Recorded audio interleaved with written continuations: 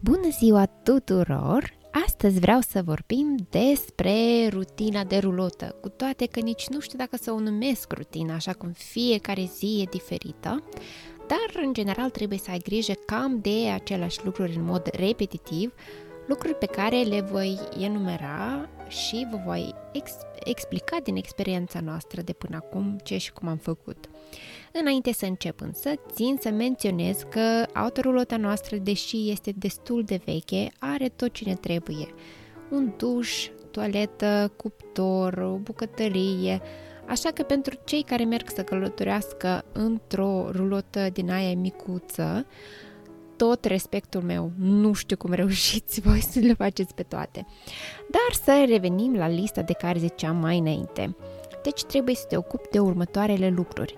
Să găsești apă potabilă și pentru spălat, să găsești unde să arunci apă murdară pe care ai folosit-o pentru spălat, să găsești electricitate sau, în cazul nostru, dacă avem panouri solare, nu ne trebuie electricitate majoritatea timpului, gaz pentru gătit și pentru încălzire și pentru frigider, pentru că frigiderul nostru este conectat la gaz, diesel, desigur, pentru mașina în sine, urne pentru reciclare și pentru gunoi general și unde să arunci și conținutul WC-ului.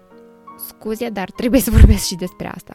Însă, desigur că de obicei unde sunt servicii, ele combină cam nu toate, dar multe dintre lucrurile enumerate. O să vă povestesc imediat. Da, și desigur că produse alimentare și alcool trebuie și asta. Sau depinde dacă beți alcool sau nu.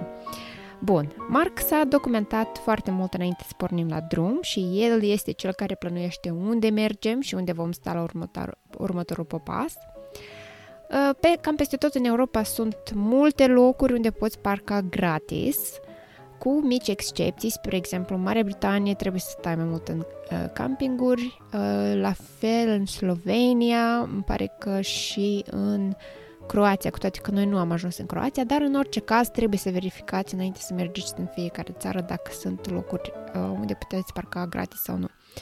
Dar vă mai ajută și aplicația Park for Night, care vă spune și unde puteți parca gratis, unde puteți găsiți campsites, unde puteți să găsiți servicii, deci este foarte, foarte comod să aveți această aplicație pe telefon.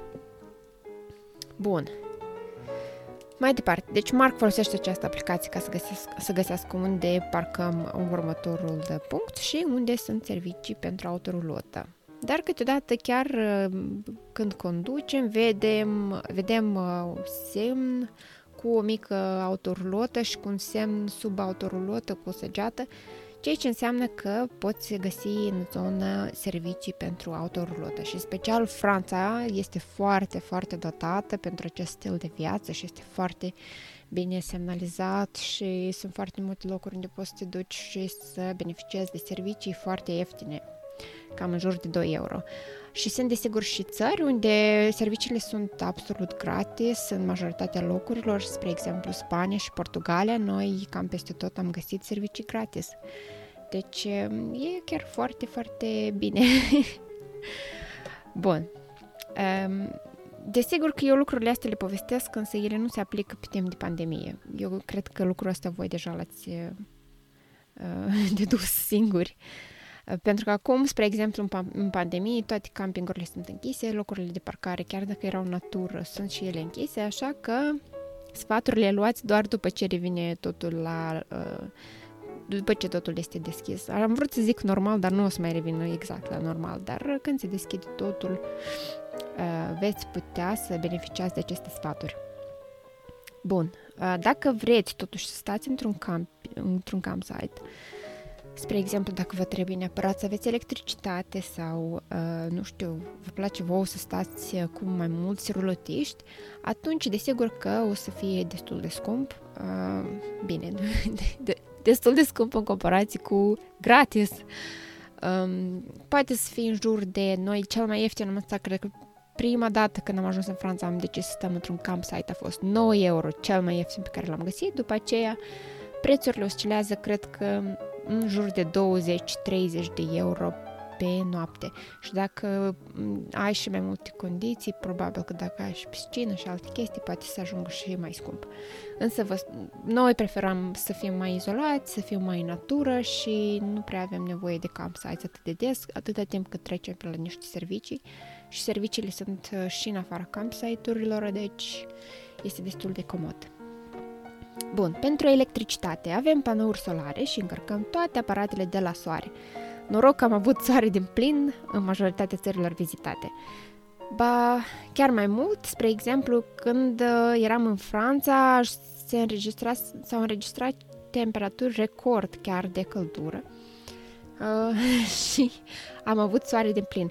Însă, să nu credeți că nu sunt probleme și cu asta. Am avut timpuri, desigur că nu este tot timpul soare, am avut și zile întregi la rând ploioase și norate și am rămas odată fără baterie complet și nu puteam nici măcar porni robinetul cu apă pentru că pompa are nevoie de electricitate sau, mă rog, de un fel de energie. Așa că ne-am învățat minte să deconectăm tot când nu folosim și în special 12 volți când conducem, nu mai ținem pornit și să setăm toate aparatele să economisească baterie. Deci battery saving mode, ceea ce vă recomand oricum pentru că nu avem nevoie de toate aplicațiile tot timpul, așa că 6 aplicații pe battery saving mode mie mi se pare mai mult decât suficient. Așa. Și nu o să trebuiască să vă încărcați atât de des telefonul. Bun, pentru apă, noi avem un rezervor cam de 120 de litri și acesta este rezervorul cu apă pe care o folosim pentru spălat. Noi nu vrem să bem apă de acolo din robinet, cu toate că unii fac asta. Și cu toate că noi dezinfectăm furtunul cu care turnăm apă și robinetul, totuși preferăm să avem sticlele noastre pe care le reumplem cu apă separat pentru băut și oricum este mai bine pentru că în felul ăsta avem per general mai multă apă cu noi, ceea ce înseamnă că putem să stăm mai mult timp în același loc. Așa că luăm cam în jur de 40 de litri de apă potabilă plus 120 pentru spălat. Dar este foarte important să verificați dacă apa este potabilă. În majoritatea locurilor unde am fost, este potabilă, apa de la robinet, însă să aveți grijă, pentru că de obicei sunt două robinete, unul pentru apă potabilă și altul pentru spălatul WC-ului, deci să nu le confundați, vă rog frumos. După aceea, țări ca Polonia, spre exemplu, ne s-a spus să nu bem apă din robinet în Polonia, pentru că țevile lor sunt destul de ruginite și vechi și nu se recomandă să beți apă de acolo din robinet. Acum, e puțin controversă aici, pentru că se pare că polonezii care locuiesc de mulți ani și s-au obișnuit cu apa aceea o beau din robinet, dar cei care vizitează Polonia pot pur și simplu să aibă probleme cu stomacul dacă beau apa aceea și este de preferat să nu o beți. Așa că noi am cumpărat apă îmbuteliată, dar în afară de aceasta am băut doar apă de la robinet în toate restul țărilor. Dar iarăși aveți grijă la cele două robinete.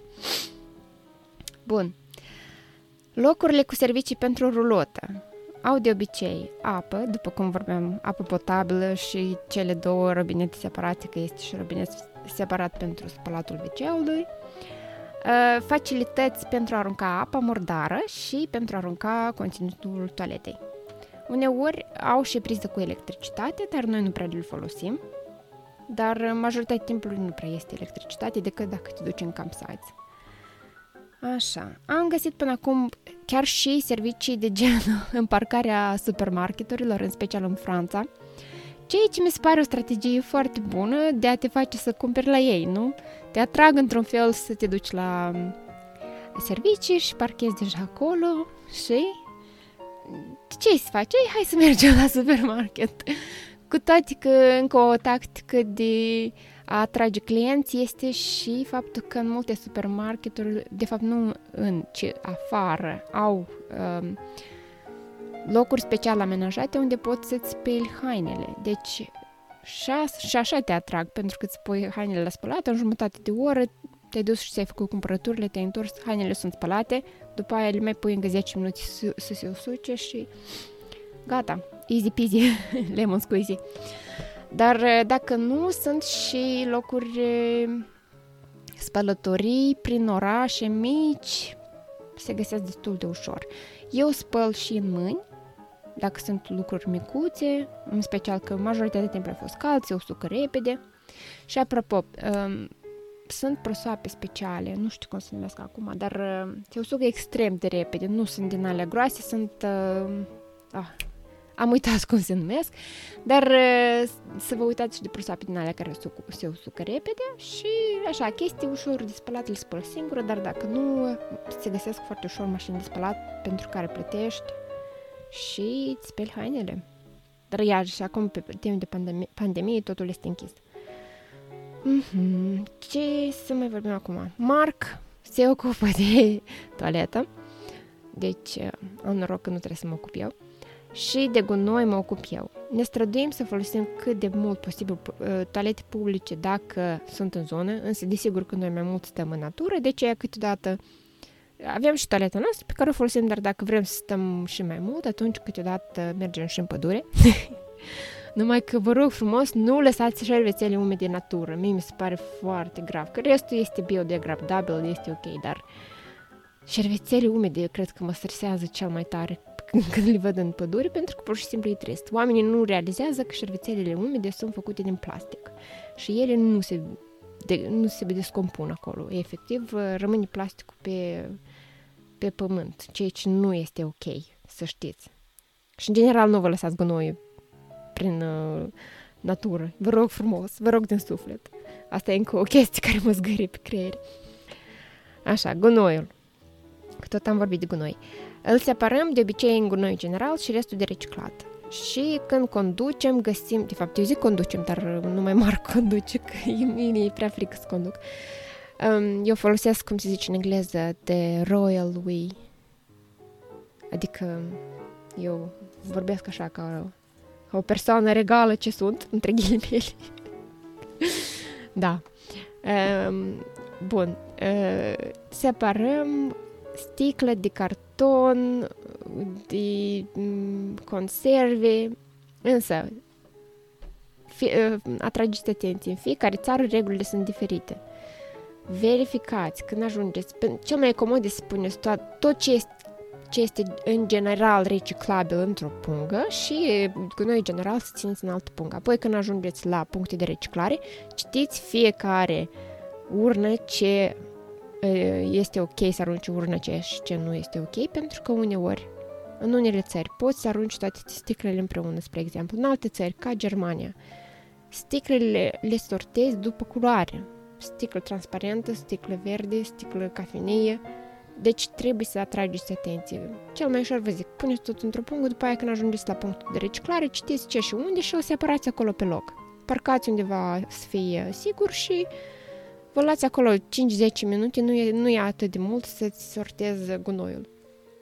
Și da, atrageți atenție, la unele, de obicei sunt poze, este destul de ușor de tradus, dar dacă nu, există Google Translate, totul e ok, puteți traduceți și să sortați bine gunoiul. Pe lângă asta am văzut multe puncte la fel, așa cum unde sunt tot felul de puncte de reciclare, sunt și urne speciale pentru haine, pe care ei le iau apoi și le sortează și le dau la carități sau la persoane nevoiașe. Așa că dacă aveți și haine să le donați, este foarte ușor, lăsați în urna aceea separată.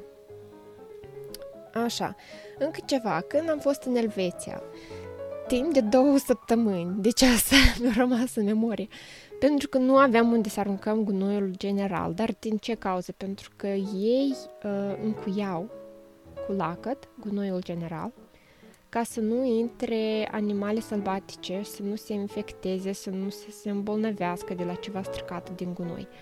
Ceea ce mi se pare foarte ok, însă pentru noi normal că a fost foarte iurea, pentru că nu puteam să aruncăm gunoiul acela și se tot aduna și în rulotă e destul de mic spațiu, vă dați seama. Când eram parcați, încercam să le punem afară undeva sus agățate, ca să nu ajungă iarăși animale, dar a fost puțin cam incomod timp de 2 săptămâni să nu putem arunca gunoiul general.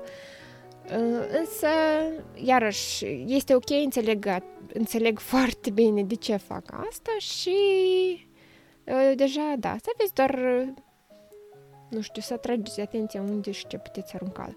În orice caz, mai bine îl păstrați cu voi decât să-l aruncați în natură, asta e 100%. Nu aruncați cu noi în natură. Așa. Marc de obicei pregătește el mâncarea și eu fac curat. Sau mie mai place să fac dulciurile și să coc pâine. Și făceam asta înainte de pandemie, că să știți, nu am cumpărat eu toată făina. De fapt, da, poate am cumpărat-o înainte de pandemie. Bun. Cumpărăm eu cred că spun bun prea des, nu? E bine. Cumpărăm foarte multe conserve de tot felul. Dar când zic conserve, mă refer la, spre exemplu, ananas în suc propriu, nu în zahăr. Să vă străduiți să nu luați cu zahăr. Sau luăm castraveți murați sau tot felul de fasole în conservă. Tot felul de ardei sau varză murată sau chestii de genul ăsta, da? Sau chiar și roșii, când ele nu sunt în sezon, cel mai bine e să le cumperi conservate, pentru că ele sunt pur și simplu puse în conservă ca să păstreze pe termen mai lung și sunt extraordinar de bune la gătit, în special pentru sosuri, este foarte, foarte bine. Și el gătește foarte bine cu ingrediente foarte ieftine, deci așa economisim și puțin bani, iar pentru că economiseam din alte părți, am realizat că putem să ieșim din când în când și la restaurant și în special la prânz, pentru că este mai ieftin de obicei decât să ieși la cină. Noi avem un buget foarte strict și orice cheltuială o scriu în fiecare zi, îmi fac calcule la sfârșit de săptămână într-un tabel de Excel pe care m-am creat singură și știu dacă am depășit bugetul sau nu. Atunci, în dependență de asta, următoarea săptămână redresăm situația și tăiem din alte cheltuieli. Sau știm dacă putem să ne alintăm și să ieșim la un restaurant. Asta este situația. Cumpărăm diesel cam o dată pe săptămână sau o dată la 10, 12, 14 zile, în dependență de cât stăm într-un loc, și gaz o dată pe lună. După cum vă ziceam, este mai mult pentru gătit și pentru frigider. Căldura nu prea am folosit-o, așa că a fost ok. Încercăm să fim foarte calculați în privința consumului de apă și de gaz, de aceea folosim strict ce avem nevoie, dușuri foarte rapide, foarte scurte și dacă fierbem apă, fierbem doar cât ne trebuie pentru ceai, cafea, etc. Sau dacă ne rămâne apă fierbinte, folosim punem apa în termos și am două foarte bune de la o companie în Marea Britanie care se numește Rutina. Sunt foarte, foarte bune pentru că mențin apa fierbinte timp de 20 de ore și apa rece timp de 30 de ore.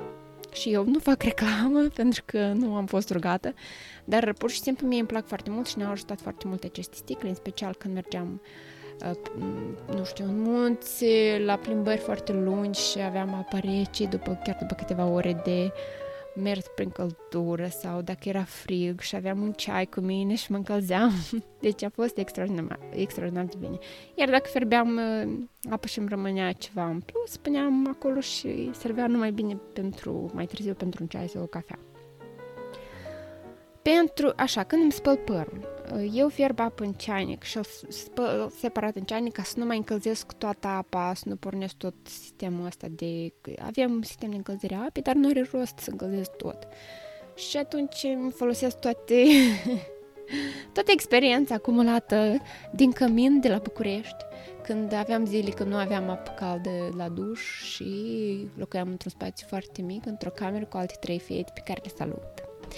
Și noi eram foarte inventivi, ne descurcam cu ce aveam și eu cred că și de asta probabil mă simt ok în rulotă, pentru că nu că mă mulțumesc cu ce am, dar pe de o parte da, adică mă descurc cu ce am, mă mulțumesc cu ce am, dar pentru mine și contează acum mai mult lucrurile simple și mai naturale și să fii în natură, să admiri o priveliște, să faci lucrurile care ție-ți plac, decât să am, nu știu, o casă de lux și să lucrez ca înainte, nu știu câte ore și mult stres ca să plătesc